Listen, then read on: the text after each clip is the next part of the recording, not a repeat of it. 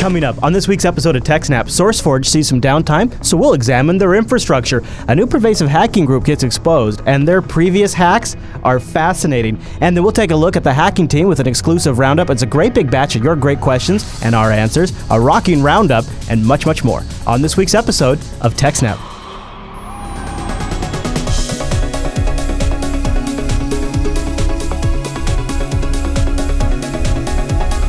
Hi, everyone, and welcome to TechSNAP. This is episode 225 of Jupiter Broadcasting's weekly systems network and administration podcast. We stream this episode live on July 30th, 2015. This episode is brought to you by our three fine sponsors, DigitalOcean, Ting, and IX Systems. I'll tell you more about those great sponsors as this here show goes on. Our live stream, why, that's powered by the incredible Scale Engine. Go over to scaleengine.com to go check that out. My name is Chris, and joining us every single week is our host, the admin, the tech, and the teacher, Mr. Alan Jude. Hey there, Alan. Happy SysAdmin Day. Hey, everybody. Happy SysAdmin Day. It is a special day. Happy SAD, everybody. And we'll have more about that in the feedback coming up in today's episode of TechSNAP. But the chat reminded us right as we started. In fact, we have a couple of special items to celebrate in the feedback. Alan, our first story this week, when I saw SourceForge in the title, I was like, oh boy, what are they doing now? But this is actually a whole nother train wreck SourceForge has on their hands that's more up the TechSNAP alley. What's going on? Exactly. So starting, I guess it was 2 weeks ago, SourceForge and Slashdot were completely down for a little while, and then they were down in their, or back up in their disaster recovery mode, where basically they only had a light version of the site instead of the full thing. Ouch. And so based on some blog posts from them, we now have the details of not only a little bit about what happened, but also just a view inside their infrastructure and what kind of software they actually use to run something like SourceForge. I figured that would be quite interesting. Indeed. And also, yes, this bit quite a few people. For example, we were trying to set up some stuff here at Scale Engine, and the documentation for two of the tools we wanted happened to be at SourceForge as part of the website that was hosted there, and it was down. They're like, this will be restored soonish. I was like, grr. Right. Go figure. So SourceForge suffered a large data corruption problem and was down for quite a while. They got some stuff back up right away. They focused on getting the websites and stuff back up, and then the downloads, and then the source repositories and so on. Not everything is back up yet, but they're working through it, and they have a blog post with an update on what's done and what's still to be done and when they plan to have big chunks of that done. But they say the Slashdot Media, which is a company, or the subsection of the company that does Slashdot and SourceForge. Right. The Slashdot Media sites experienced an outage commencing, they say last Thursday, but that was a week ago, so 2 Thursdays ago. Okay. We responded immediately and confirmed the issue was related to file system corruption on our storage platform. This incident impacted all the block devices in our Ceph cluster. We consulted our storage vendor, and from there went on to formulate our next steps and start trying to restore stuff. So as part of that post, they explained what it is that the backend of SourceForge and Slashdot are actually built with. So they use CentOS Linux as their server platform. They didn't mention which version, but I assume probably 6. Okay. We use an open source virtualization platform and have in recent years achieved a 75% reduction in physical server count by using virtualization. So running lots of virtual machines on fewer physical machines meant that they didn't have to buy as much hardware or rent or whatever they end up doing. Yeah. They don't really get into that detail. Okay. They say they use open source storage platform Ceph with a mix of spinning disks and SSDs. Their storage backing their Ceph is a mix of ext4, XFS, and then they say NFS, although obviously the NFS is how they access it, not, NFS isn't the file system.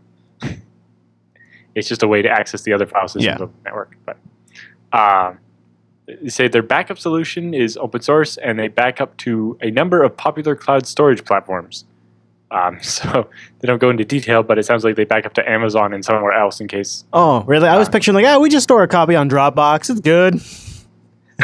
Well, they have a lot of data. Yeah, I know. I'm totally kidding. When they talk about it later, the download section of SourceForge is over 40 terabytes. Ooh.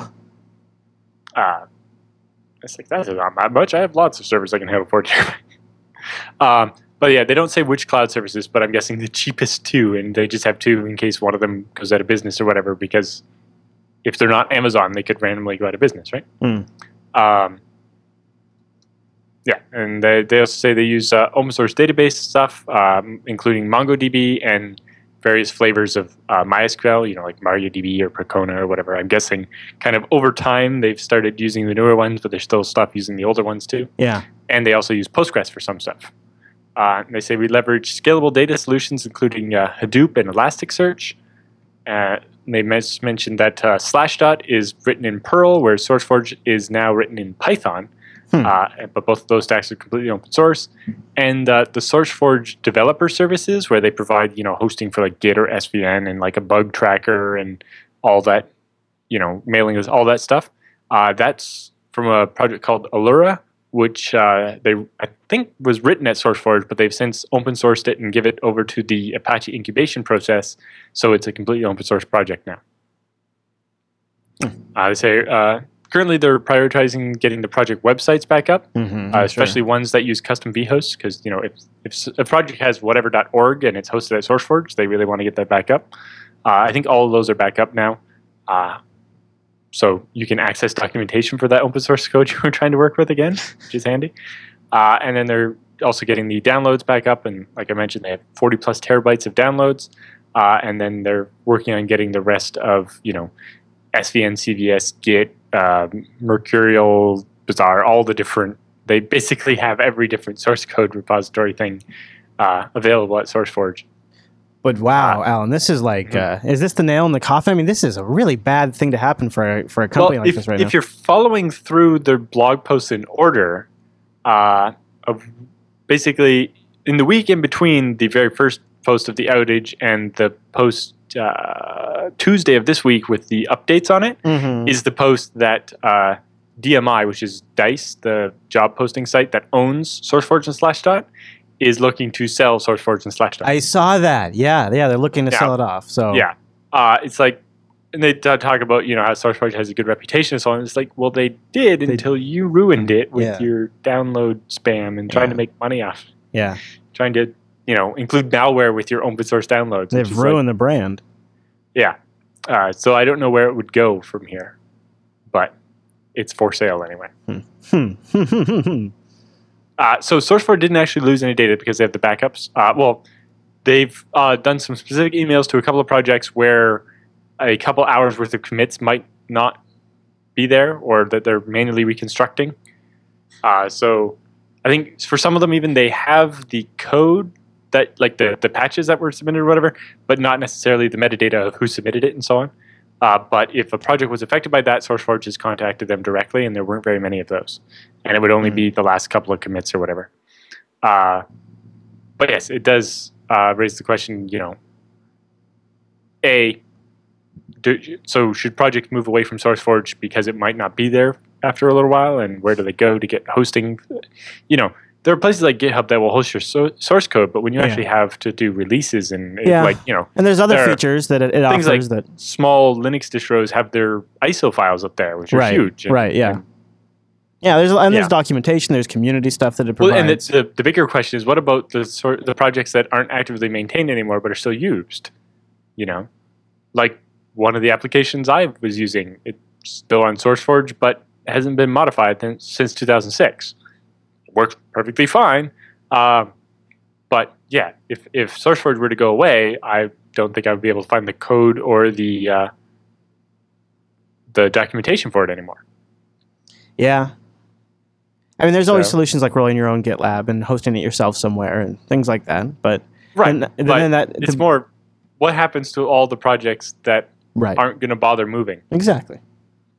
Or that don't know any better, or that are legacy, that things that aren't maintained anymore. Yeah. So I would hate to see that whole history of, that whole generation of open source stuff, especially basically the whole 2000s of open source, just disappear because SourceForge shuts down or whatever. Yeah. Have they said if they're going to be posting like a follow-up, a postmortem report on everything? Yeah. So in the post that was posted Tuesday of this week, they said that once they get everything restored, they'll start working on the postmortem and trying to figure out how every one of the block devices in their Ceph could have gotten corrupted. That seems fishy. All right, so something to keep an eye out for.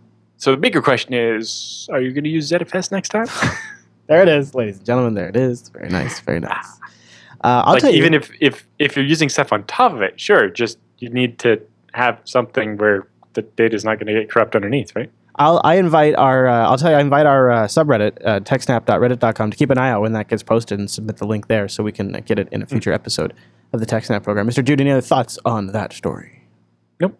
All right, then let me take a moment and tell you about our friends at Ting. Go to techsnap.ting.com because I think they're the perfect wireless carrier for our audience. There's no contract, so there's no early termination fee, and you only pay for what you use. They start with $6 just flat for the line, and then it's just your usage billed on top of that. That's a nice model. It's great for MiFi hotspots, tablets, adding like a GSM chip to a security monitoring system or a Raspberry Pi, or having a backup phone or having it be your main phone like I do.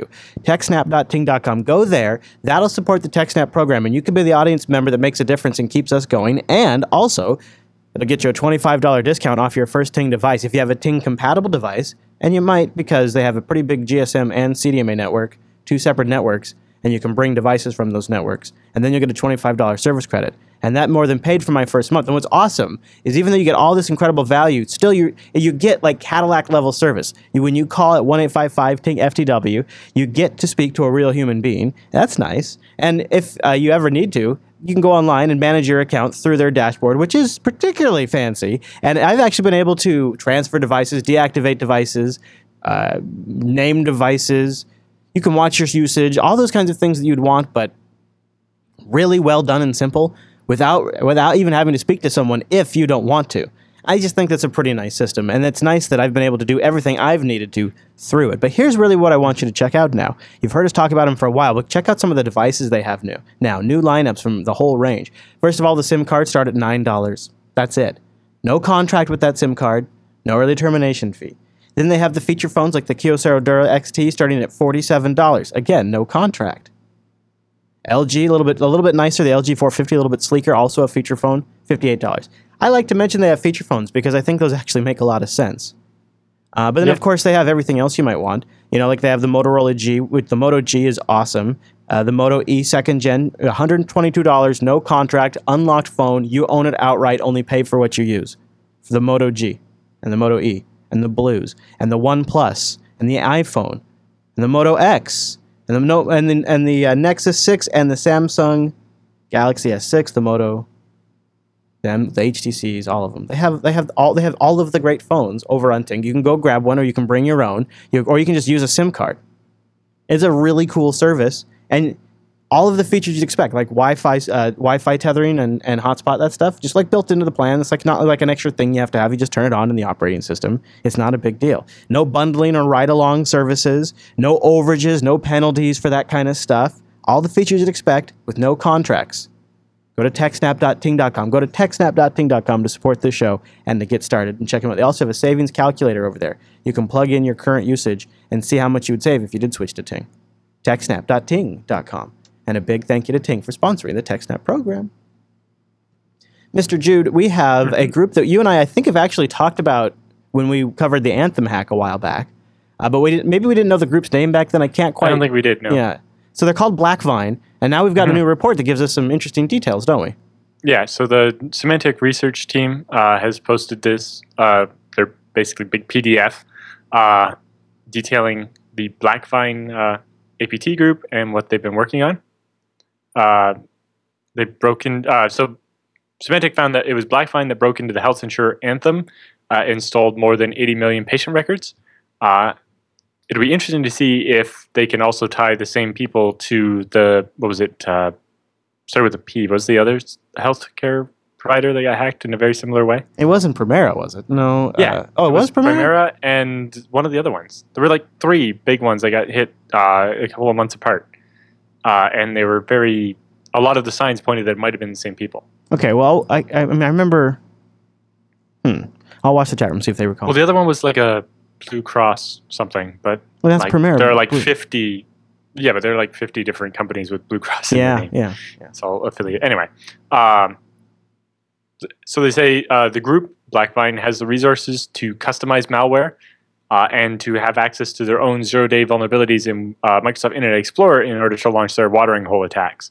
So they would basically target a website that they knew a lot of people in the industry they were trying to compromise went to, would somehow find a way to break into that site and inject some a bit of HTML or whatever that would cause the browsers, when they visit the site, to load their malware and execute a vulnerability against Internet Explorer and compromise the machine. So, right, you add a little iframe into a website that everybody in the healthcare industry reads all the time, and then you can exploit the vulnerability in Internet Explorer because corporate IT rules mean that they're all forced to use Internet Explorer, and so forth. Yeah, well, or there's some app that at least mandates it, so yeah, requires it. Say BlackVine's malware is called MyVast, and it was used in the Anthem breach. Said the hack likely began as early as May of 2014, but Anthem didn't realize its system had been compromised until January, and then they did disclosure in February once they found out that they had been hacked. They say the hackers made off with personal data, including names, birth date, member ID number, and social security numbers for 80 million patients. They say, like other BlackVine attacks, the MyVast malware was signed with a fake digital certificate, and so this made it not throw up errors. When you get the pop-up to run something with Windows UAC, right, it's got a verified name, and so it's okay. Or like a driver or something like that. Or if you have blacklist things that don't let any unsigned executables run, it gets through that. They say since 2012, BlackVine has gone after other businesses that deal with sensitive and critical data, including organizations in aerospace, technology, and the finance industries. They say the majority of the attacks, about 82%, were waged against U.S. businesses, but they have also hit foreign businesses as well. They said during its research, Symantec discovered that BlackVine began using exploits around the same time as other hacking groups. Each group delivered different malware and went after certain organizations. So the fact that they use the same exploits as other groups suggests the attacks are related to the same distribution network, or that they're buying their exploits from the same place. Yeah. Or maybe being funded by a similar source, perhaps. Yeah, or at least just being provided with the exploits by somebody or something to that effect. Yeah. It's hard to say whether we do know that exploits come out and they go up for sale, and when you're selling an exploit, you'll sell it to as many people as you can, as quickly as you can, because once it's been out for a couple of weeks, it'll likely get patched. Yeah, exactly. Less and less effectiveness. Yeah. I say one of the group's first attacks came in December of 2012 against the gas turbine manufacturer Capstone Turbine. In that hack, they used Internet Explorer exploit CVE 2012-4792, and they delivered the Sakurao malware. Oh, nice. Symantec notes that the malware was signed with a digital certificate attributed to a company called Microdigital, which fooled Windows into believing the program was a legitimate program. They don't say whether they stole that certificate or managed to brute force it or what. In 2013 and 2014, BlackVine targeted companies in aviation and aerospace. One third-party blog cited by Symantec noted that in 2013, specific employees at a global airline, they don't say which one, but one you've heard of, were sent a spear phishing email, including a URL that instructed them to download Hurex, and that would then compromise their machine and get access to the internal network they were on and whatever. Symantec also claims that some BlackVine members may have ties to TopSec, which is a Chinese IT security company, and is a group that has access to the Ellerwood framework, which might explain their source for some of those zero-day exploits. But if you want to read more, we have the whole fancy PDF from we do. Symantec's security response team. Wow, this is really their bag now, isn't it? This is what they do. Yep. It's not they're not an antivirus company anymore. Oh, well, they are, but... I mean, they are, but this is obviously what they're focused on. Well, this is big money. Here. This is big money. Exactly. It's not so much about making antivirus for your home computer. It's about trying to defend the network of, Lockheed Martin or whatever. Anthem's still being a little dodgy about the hack, it says, too. Like, they were refusing to respond to comments and updates and stuff like that, so still being kind of dodgy about the whole thing. Yeah. Companies don't want to look bad, and also still very tenuous links to China. Still very tenuous, in my opinion. They're using the Elderwood framework, okay, and they think they have connections to a Chinese company, okay. But I would imagine a lot of probably well-established hacking groups have connections to Chinese companies. But I probably have a lot of connections to U.S. companies and European companies too, and Canadian companies. So I don't I'm know. just saying. TopSec, a Chinese IT security company. That's TopSec is who they say. Yeah. But I can also see Symantec having reasons to make it to suggest China even when there's not as much evidence as there could be, right? Because it plays into the fears of their clients, which are large defense contractors and basically large enterprises in the U.S. And look at this. It says, and one of the reoccurring themes it seems to be that BlackVine has of industries that they attacked. And you mentioned this when you're covering it. One of their first attacks in 2012 was against a gas turbine manufacturer, Capstone Turbine. They used the IE exploit, the CV 2012-4792. But they say that same month, they can't really tie this one to BlackVine, but that same month, another unnamed turbine power manufacturer was attacked using that same Sacural malware, whatever it is that you... Mm-hmm. Yeah. And if it looks like that was done by different people, then that suggests that... Well, they're not sure. Like you said. They're not sure if it was different people or BlackVine, but either way, it's like that same month, these two different turbine manufacturing companies were attacked using the same malware. And it's like, did China need a turbine for something? Well, yeah, or are they trying to slow down competition? Could that be another thing, right? Is just slow the competition down, don't you think? It doesn't even have to be like, I don't know. There's all kinds of reasons. It seems like there's all kinds of reasons to do it. And of course, we're just speculating because it doesn't necessarily even have to be China at all. It could have been, private company getting that information and selling it to other private companies. Who really knows? Alan, any other thoughts on that story? No, except for that one. All right, let me tell you about DigitalOcean. Head over to DigitalOcean.com right now and just check them out. If you have any background in virtualization, server administration, things like Apache, all these kinds of like general software stacks that you've kind of been either exposed to at one level or another, you got to see how DigitalOcean is pulling it off. It's like nobody else out there. It is such a slick experience. I'm really impressed by it. Just right there, it's worth checking out. And we have a promo code so you can do it for free for 2 months. It's SnapOcean. But let me tell you a little bit about DigitalOcean because it's going to solve some problems for you. They're a simple cloud hosting provider dedicated to offering the most intuitive and easy way to spin up a cloud server. And you get started in less than 55 seconds. And pricing plans start at only $5 a month.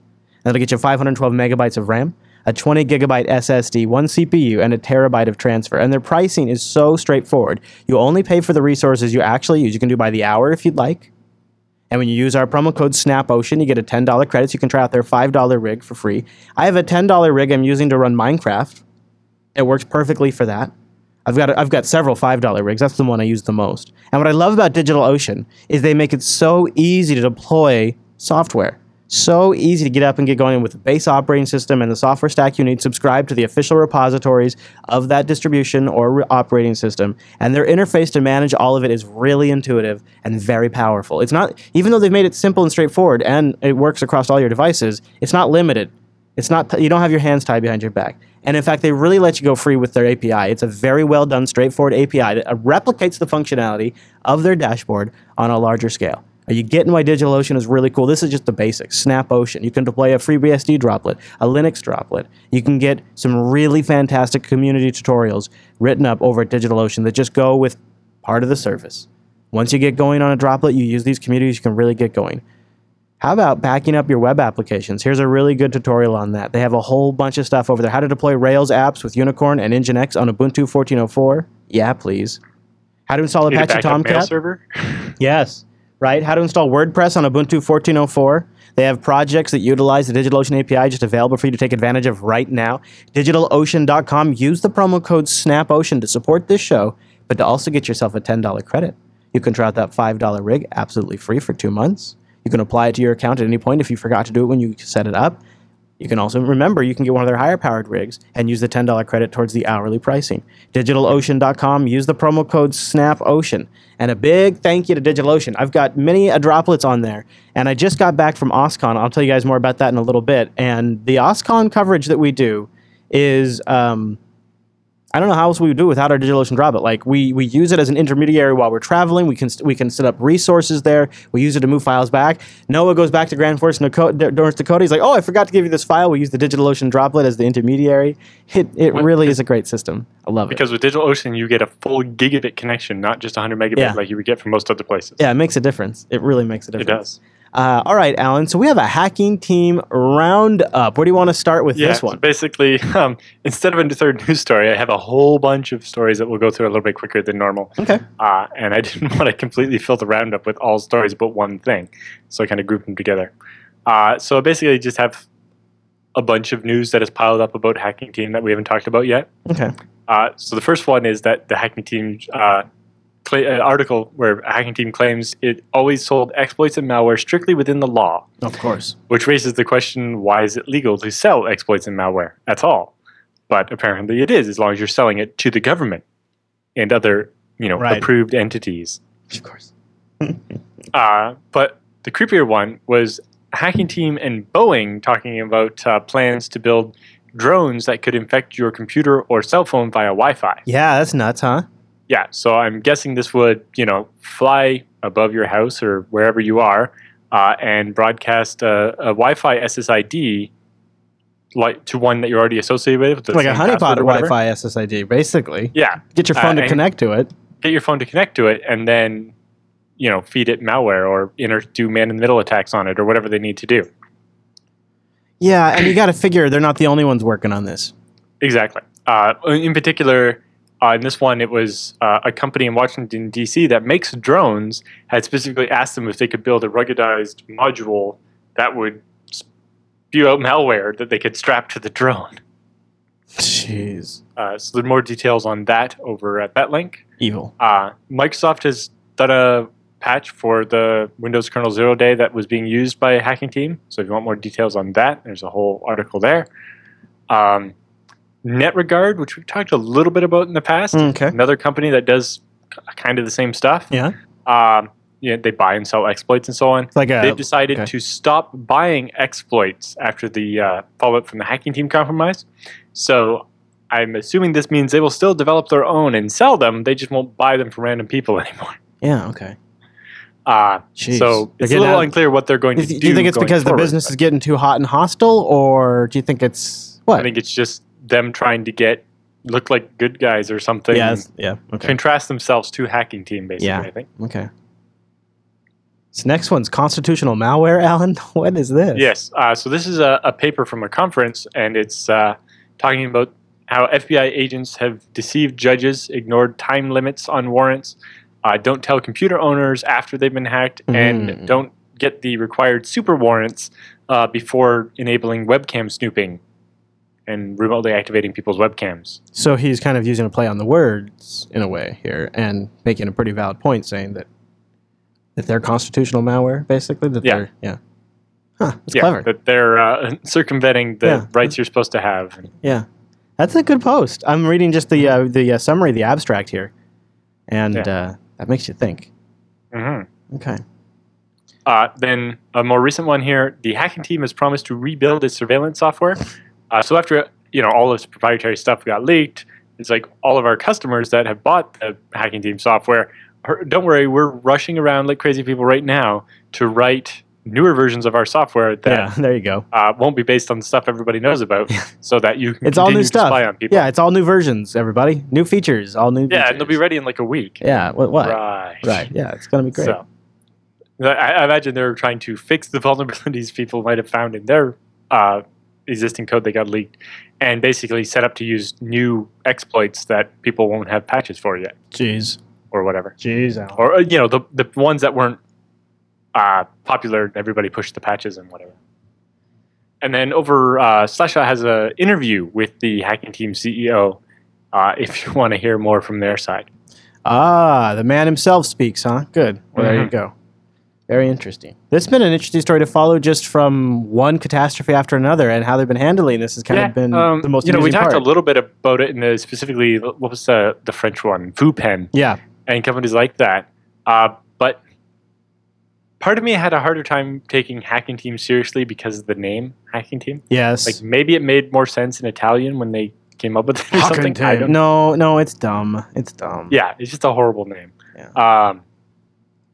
It's like brand generic. We've everybody's not been a fan of those types of companies, and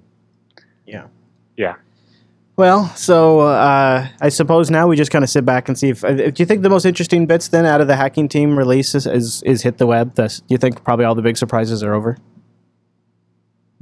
I think so. Yeah. Well, I know. I'm sure we'll hear more, but. Yeah. Well, I mean, I'm sure there'll be more, but yeah. Hey, Alan, I got a big surprise for you. ixsystems.com/TechSNAP, buddy. ixsystems.com/TechSNAP is where you go to get a system that is really going to be the ultimate solution for any solution powered by open source. So if you've got a rig, if you've got a need for a rig that's going to be a flawless implementation, because they're going to have well-tested, white glove care before it gets shipped out to you. You're going to get it there. It's going to be some of the best build quality you've ever seen. You're going to have support infrastructure based around it, so if it ever does have problems, they're going to be there to take care of it, and a lot more too. In fact, Alan could probably attest to this. I think, Alan, yes. Do you have 3 servers being built right now? Is that? I do, yes. 3 servers from IX. Why? Are you a madman? Have you gone mad? Because I needed a lot more storage. Okay. Well, there you go. That's a good reason. The one server has 36 6-terabyte helium-filled drives, so that's 216 terabytes of storage. Yeah. And then the other 2 hold 24 drives each, and those will go at my house for backing up the first server. So what about at your house? You're gonna have how much at your house? At my house, it'll be. Doesn't sound right. Stand by. 240 terabytes. Nice. IX Systems is going to build those rigs for Alan. Of course, Alan's paying. Yeah, I mean, he's a paying customer. So is Scale Engine. And you know, if you there's a large range that you can get. Of course, I bought every end of the spectrum from them as well.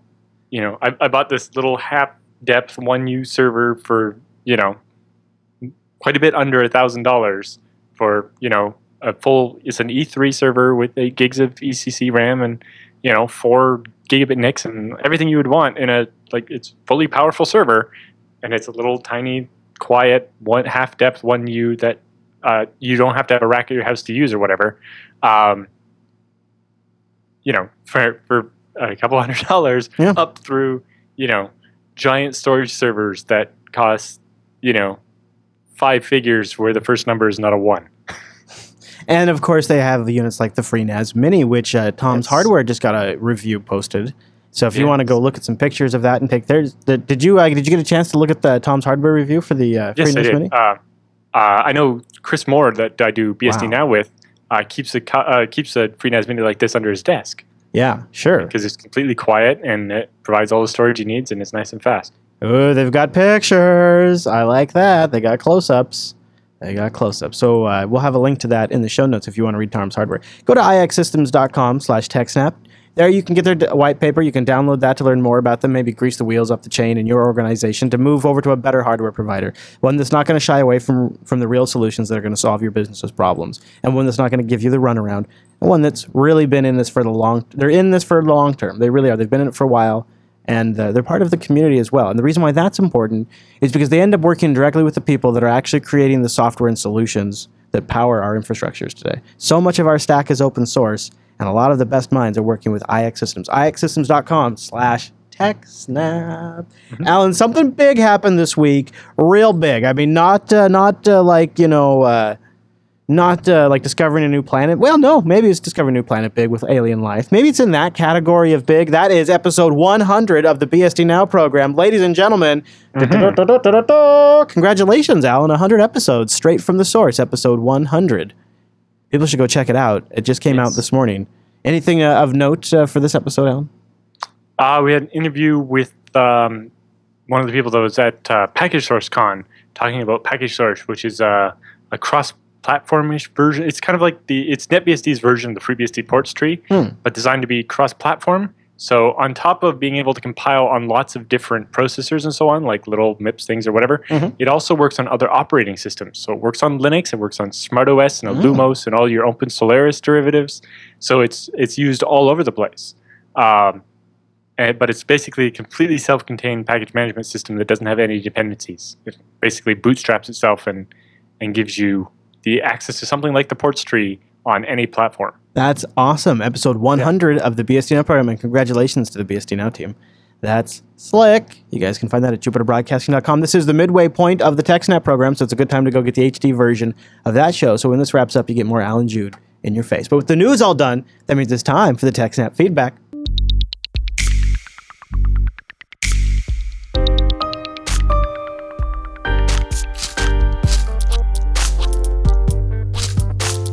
Thanks for sending your emails to TechSNAP at jupiterbroadcasting.com or popping that contact link at the top of the Jupiter Broadcasting website, or even better, starting a thread in our subreddit over at techsnap.reddit.com. And I also want to say happy Sysadmin Day. This Friday, July 31st, is the 16th annual Sysadmin Day.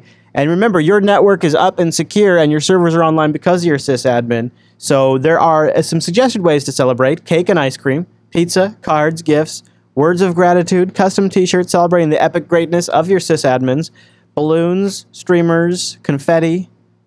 All those things are good on Friday, July 31st. Or maybe, Alan, for that diehard sysadmin in your life, a discounted book on ZFS.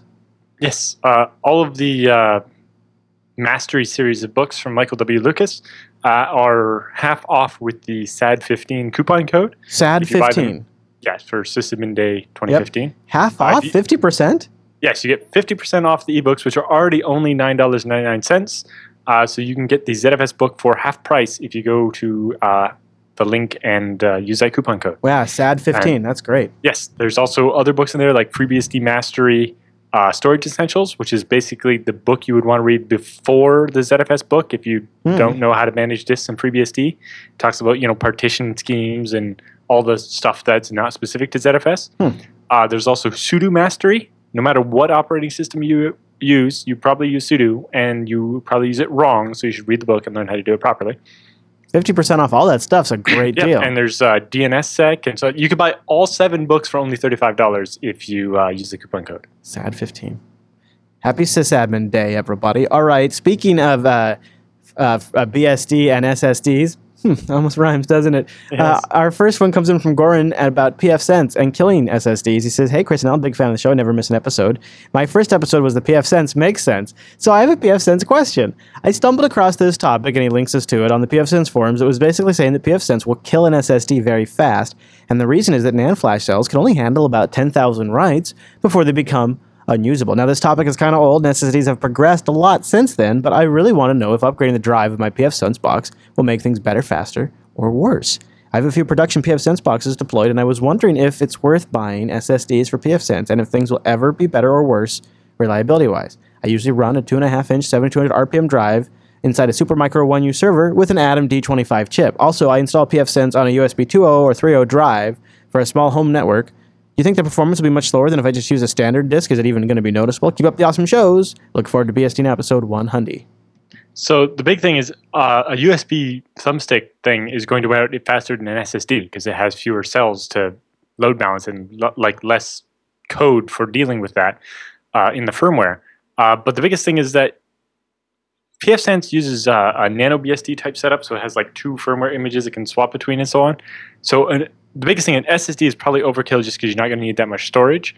But in the end, there's not going to be that many writes to it, right? The operating system is actually read-only, mounted read-only, and then a memory FS is put on top of that and stores the extracted config files. What about things like, firewall logs or squid cache, stuff like that? Right, stuff like that's going to write to it, but some logs are not going to kill your SSD. Your average SSD is good to be written to basically the entire size of the drive once a day for 5 years without dying. An enterprise one is good to write over the entire drive 5 times a day for 5 years without a problem.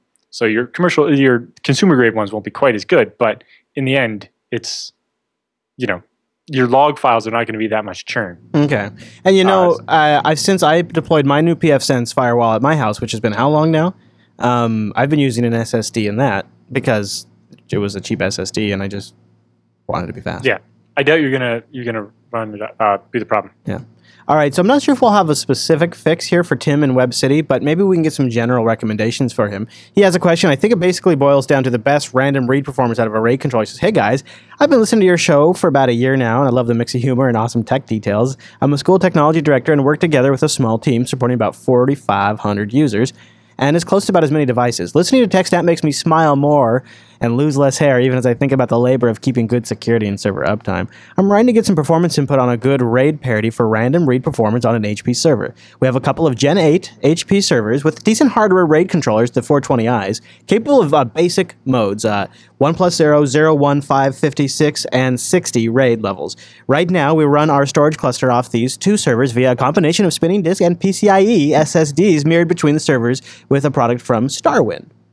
The SSD storage mirrors are great, and thanks to large SSD cache is like a terabyte attached to the 11 terabyte spinning disk mirror, the write speed of the spinning disk is great too. But the spinning disk read performance, not good. The spinning disk mirrors are made up of 4 drive RAID 0 sets on each side, 1 set in each server, and again they are mirrored via Starwin for some level of data protection. We have recently added 4 more drives to each server so that we can test another RAID parity. I'm watching the needle move now as they convert from RAID 1+0 and debating trying RAID 6 or possibly something else. Again, thanks to SSD cache, our write speeds are great, but we need something better in read performance. Going from a pair of 4 drive sets to 8 drive sets will help either way. But is there a RAID mode that could give me the best random read performance? We need something in the interim until we eventually move to a pair of TrueNAS boxes from IX Systems. The primary workload for this storage is supporting about 40 server VMs in our Hyper-V cluster. Spinning disks are 3 terabytes, 7200 SAS, which I do understand is the largest part of our read performance issue. Thanks for all the great input week after week. Really appreciate you guys. Tim in Webb City, Missouri. Cool. So yeah, my first recommendation was, well, if you did it with ZFS, you would have more control over a bunch of things. And specifically, that Starwin product might be the bottleneck. It's hard to say because I can't look at your system or whatever. But yeah, in the interim, until you get to the TrueNAS, your best bet might be the 1+0 in a bunch of sets. Or something to that effect, depending how you're doing it. Now, so currently you're doing groups of 4 drives, so if you did 2 of those as 1+0s, that might help, but basically, for the best IOPS, you'd be looking at just, like 1+0s of 2 disks are mirrored, and 2 more disks are mirrored, and 2 more disks are mirrored, and 2 more disks are mirrored, and then you stripe across all of those.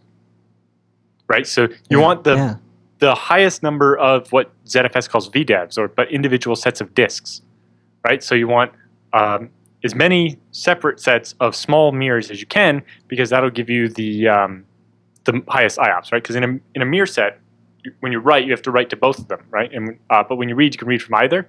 So depending how much storage space you need, if it's just read that you're worried about because your SSD is going to solve the write problem, then wider mirrors might even help because you can.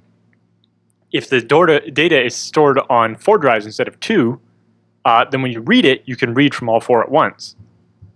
So maybe your best bet would be just, 4 deep mirrors, but you probably need more storage than that. So it's really a trade-off of all those things. But if you can afford the space cost, then obviously doing all 4 disks as one mirror, so just all 4 disks contains 4 copies of each disk contains a copy of all of the data. Yeah. Then when you're reading, you can read from all 4. You can use all 4 heads seeking at the same time. Yep. Right. Now, it depends on if the controller is smart enough to optimize that to get even more out of it, but it will definitely give you more than if it's only doing the same thing with half as many drives at a time. But it comes down to how much space are you willing to give up, or how many drives can you afford to waste on extra copies of the data to read from? Yeah, just for read performance. But the biggest thing is that if you once you use the TrueNAS, you could have a terabyte SSD for read cache, and so on. That's true. Yeah. All right, Benny writes in with our next question, Alan. He says, "Hi guys, Benny from Israel here. While Linux has GlusterFS and Ceph for a while now, and Microsoft has introduced storage spaces direct, I would like to build a scale-out storage solution using FreeBSD and ZFS. Is there such a solution? My needs are mainly NFS and iSCSI. I saw that GlusterFS has some support for FreeBSD, but I need something that can work in production and won't actually get me fired. Any suggestions? I know that if anyone can answer my question, it would be Alan. Thanks for the great show." So he's looking for something where he can sort of add just keep adding more and more storage from different servers that he adds to the pool. Is that essentially what he's trying to get at here? Yeah, basically to have a big storage cluster that spans across servers. So yeah, GlusterFS has support for FreeBSD now, and it's getting better and better. But I haven't had time to play with it yet. I actually was playing with it a bit before because I was looking at even just using its NFS mode to basically make one NFS file system or exported set of mount points that was actually just combining a bunch of my completely separate ZFS pools into one namespace, so that I could mount that as a directory and just access all the servers from one common mount point. Yeah. But I never got around to finishing that. But would you recommend? I mean, but you're not. He doesn't really want to use Gluster.fs on FreeBSD. Really, is there?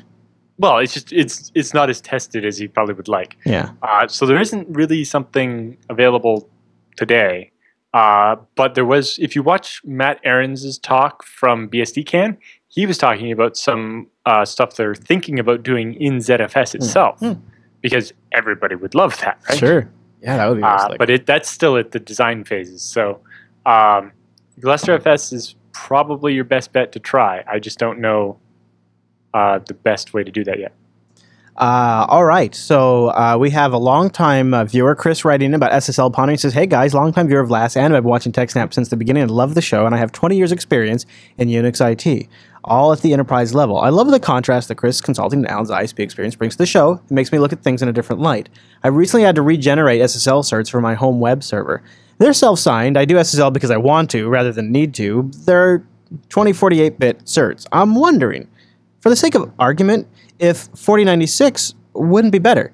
What would this cost me in CPU and network? This is all theoretical, really. Nothing needs SSL at all, but I was just kind of curious. Also, are there any best practices regarding using the same cert for web, mail, DNS, etc.? Is it a good idea for managing them or a bad thing for security? And finally, you often mention $10 certs. From who? I can never find anything less than 100. Thanks, Chris. So the 2048-bit is currently the minimum. So going higher probably okay. You might want to avoid going too high at the moment just because some browsers might not support them. And also, if you want people to access it from a phone, that might have a slower processor. I was going to say, yeah, mobile. But I don't think the processor overhead is that high, especially with things like AES-NI allowing most of that to be offloaded and so on. Sure. So I wouldn't say 4096 is really going to cause you many problems. So yes, you can go ahead and do that. There you go. If you run it, I don't know any browsers that are causing. And if you I would think if there's going to be a browser that has an issue, it's probably going to be a mobile browser, maybe, just because maybe some weird wonky thing. I don't know about that. You could check it out and let us know. Actually, I'd be really curious because I'm sure there's a lot of people that want to experiment with that. So this is just a bit of a community feedback. We're always experimenting with different recording formats here at Jupiter Broadcasting in the background. We didn't get to answer the second half of his question. Did he have the certs? Yeah. Okay. Go ahead. I'll save my. Yeah. Go ahead. So the one place I looked at was Gandhi.net, GANDI.net. They're a Gandhi FreeBSD type place. Okay. They have a bunch of different certificates for different prices. They have standard SSL, where they'll give you a domain for free with your. If you buy the domain from them, they'll include a certificate for free. Or they have their other ones. They started at about $47, but.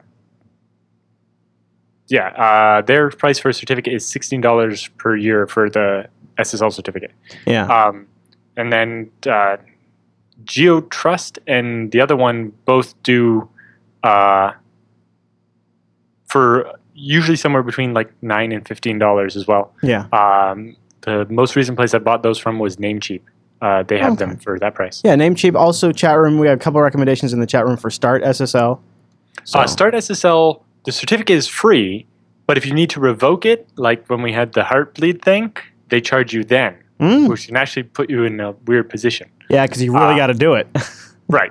But in the end, the amount they charge isn't outrageous, and in the end, it might have actually still saved you money if you don't end up revoking it. Yeah, really? I would think so. Or, if your alternative is to pay $100 to some other place, then the free one's not bad. Yeah, I would think so. So there you go. Thank you for sending that in. TechSNAP at Jupiter Broadcasting. Go to the contact page and send in more. Those are great questions. We do have a few more in the kitty, but we want some more too. So we have a great batch to pick from next week. All right, so what I was saying is every now and then from time to time we experiment with different recording formats. We don't usually publish them, but I did publish this one. I want to get some feedback on specifically I'm reaching out to commuters, and we have a lot of commuters on the TechSNAP program. So I'm looking for some A and B comparisons between a multi-track remastered version of Linux Unplugged, episode 103, and a standard recording edition that we do for live video production. I'll have a link in the feedback section of the TechSNAP program. It's currently sticky at the Linux Action Show subreddit if you're listening a day or two after this episode came out. And I just kind of want to find out for commuters if there's a big difference in audio quality and if it's something we should investigate further, so that way we can make the listening experience even better for our audio listeners. And that's one topic that's important to the TechSNAP crowd, so I wanted to mention it here as well. So Linux Unplugged 103, multi-track remastered, linked in the TechSNAP show notes. All the things we talked about today actually are in the TechSNAP show notes. Funny how that works. All right, Alan, so that's all the feedback. Like we mentioned, you can also submit feedback to the subreddit, techsnap.reddit.com, and we have the form at jupiterbroadcasting.com/contact. But with the feedback all done, it's time for the TechSNAP Roundup.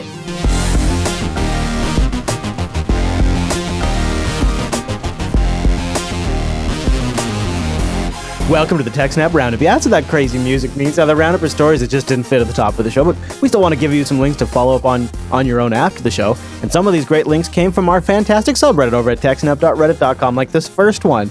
Intel's 3D memory is 1,000 times faster than modern-day storage, puny humans. Well, Intel and Micron have unveiled a new novel kind of non-volatile data storage. During a press conference on Tuesday, they dub it the 3D X-Point. Pronounced Crosspoint, actually. Yes, 3D Crosspoint. Yeah. It's quite interesting because in addition to the 1000x speed, it also claims to be 8 to 10 times more durable as well. So not, doesn't wear out as fast as SSD either. My body is ready. This could be a big breakthrough. You think it's what you think we'll ever see come to market? And they're saying, they're saying it'll come out in 2016, and that the price point will be somewhere between the current NAND flash, but less than the price of RAM. Ooh. So it's not going to be necessarily that overpriced either. Yeah. The big thing is that it is actually like a material-based storage, apparently. What does that even mean, material-based storage? I don't know. So it isn't electron-based; it's material-based. Oh. Whoa. They're not getting into specifics yet, but it kind of sounds like, I don't know, they're physics that are slightly different to how we've been doing it before. Yeah. But they're 3D stackable, and the cross-point connections allow for dense packing of individuals, but still being able to access in every individual cell can be addressed, even though you're packing them together really close. Wow. Hey, Alan. Yeah. This next story. We see a lot of stories like this of the Intel one, and I hope it comes, yes, yeah. But this one, the one you but you think this one actually goes. Yes, okay. So this next story, you knew we had to talk about it. I mean, how can we not talk about it on the TechSNAP program? The online cheating site, Ashley Madison. This is the site for people that are actually planning to cheat. Like it's like a dating site. It's like where both sides are perfectly fine with having an affair. Yeah. So Krebs got a write up about it. 37 million users. Holy crap! Well, there's 37 million accounts. Not all of those necessarily belong to, and a lot of them are fake or whatever. It's like any online website, especially one of this type. There are a lot of, I'll sign up with a fake account just to look around, and then maybe if I find something interesting, I'll make a real account or something. Gotta love that slogan though. Life is short, have an affair. Yeah. Kind of straight to the point. Yeah. They also have some other sites. There's like a Cougar something and establishedman.com and so on. Ooh, nice. So one of the things, apparently the motivation for the attack where they broke in and stole all this data and are threatening if they don't shut down the sites that they'll release it all, was that the sites charge you $19 fee to erase your personal information from the site. Oh, so somebody got a little upset about that. Yeah, so if you create an account and then decide that you don't actually want to have an affair or you don't want your wife to find out about it. Or the affair didn't go well or something. Yes. Then it's $19 to erase all your information. Except if you pay with a credit card for various reasons, they keep your billing information anyway. So your name, address, and credit card information is stored even if you pay them the fee. And so if you're being charged a $19 fee to be forgotten and then are not forgotten, and that's what the attackers claim is their motivation for the hack. Ashley Madison, life is short, so just leak all of your information. That's one way to tell your spouse. Yeah. It's interesting because the company behind this that owns the whole sets of sites was apparently considering an IPO later this year. And back in May, the Wall Street Journal said, with Adult Friend Finder and other sites like this having been hacked before, that's definitely something that investors have to consider before they buy this stock. And then, lo and behold, look what happens. Wow, what a geez. That'll put a hold on your plans. That's a good form of corporate espionage, if nothing else. Yeah, well, it'll be interesting to see whether the company actually shuts the sites down or not. I don't think they will. Yeah, all right. I don't know what to make of this, but I want to throw it in the TechSNAP roundup because I think it's relevant to the TechSNAP audience.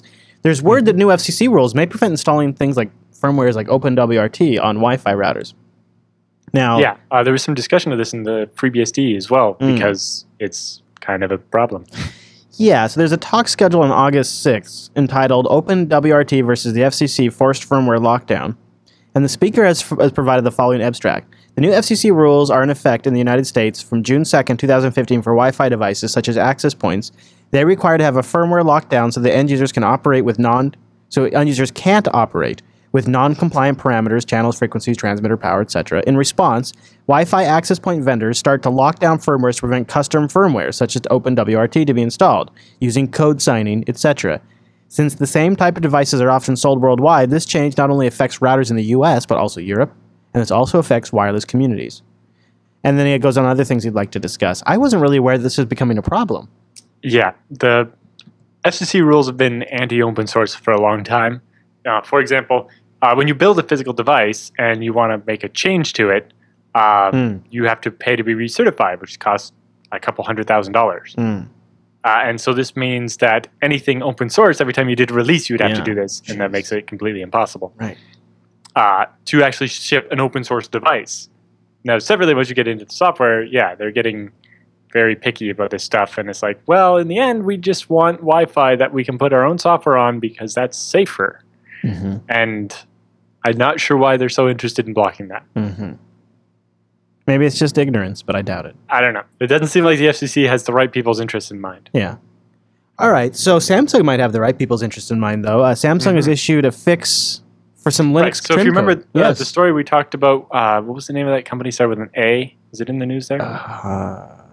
It's in one of the links. Yes. Anyway, Yes. there was a company that reported that they were having this weird data corruption issue with Trim, and it was killing all their Samsung SSDs. And like, don't buy Samsung SSDs. Right. Well, and then Linux went and blacklisted all those SSDs, so certain features wouldn't be used to try to avoid the problem. Right. And during the investigation, Samsung determined the problem was actually in the Linux kernel all along, and it had nothing to do with their SSDs. Oh, and stopped good. blaming us. Womp womp. And so now older kernels have this problem?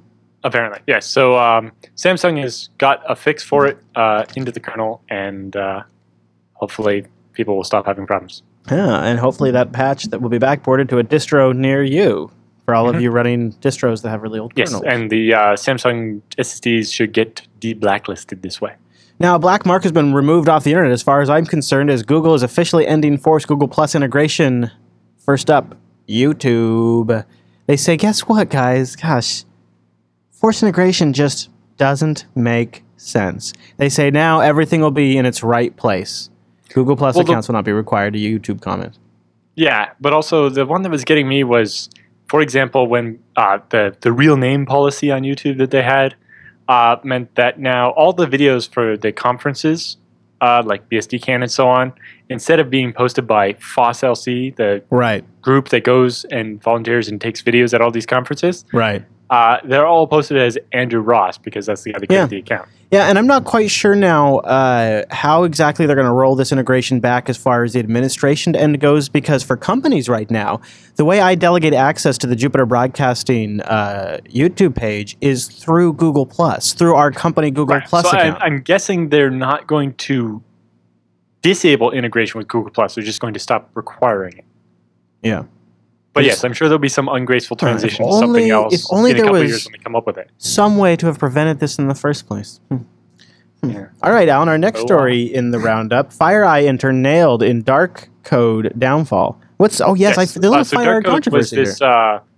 Dark code was one of those underground marketplaces that was selling stuff, and it turns out one of the guys that was selling the Dendroid malware on there, his day job was working as a white hat malware analyst at FireEye, which is a big research company.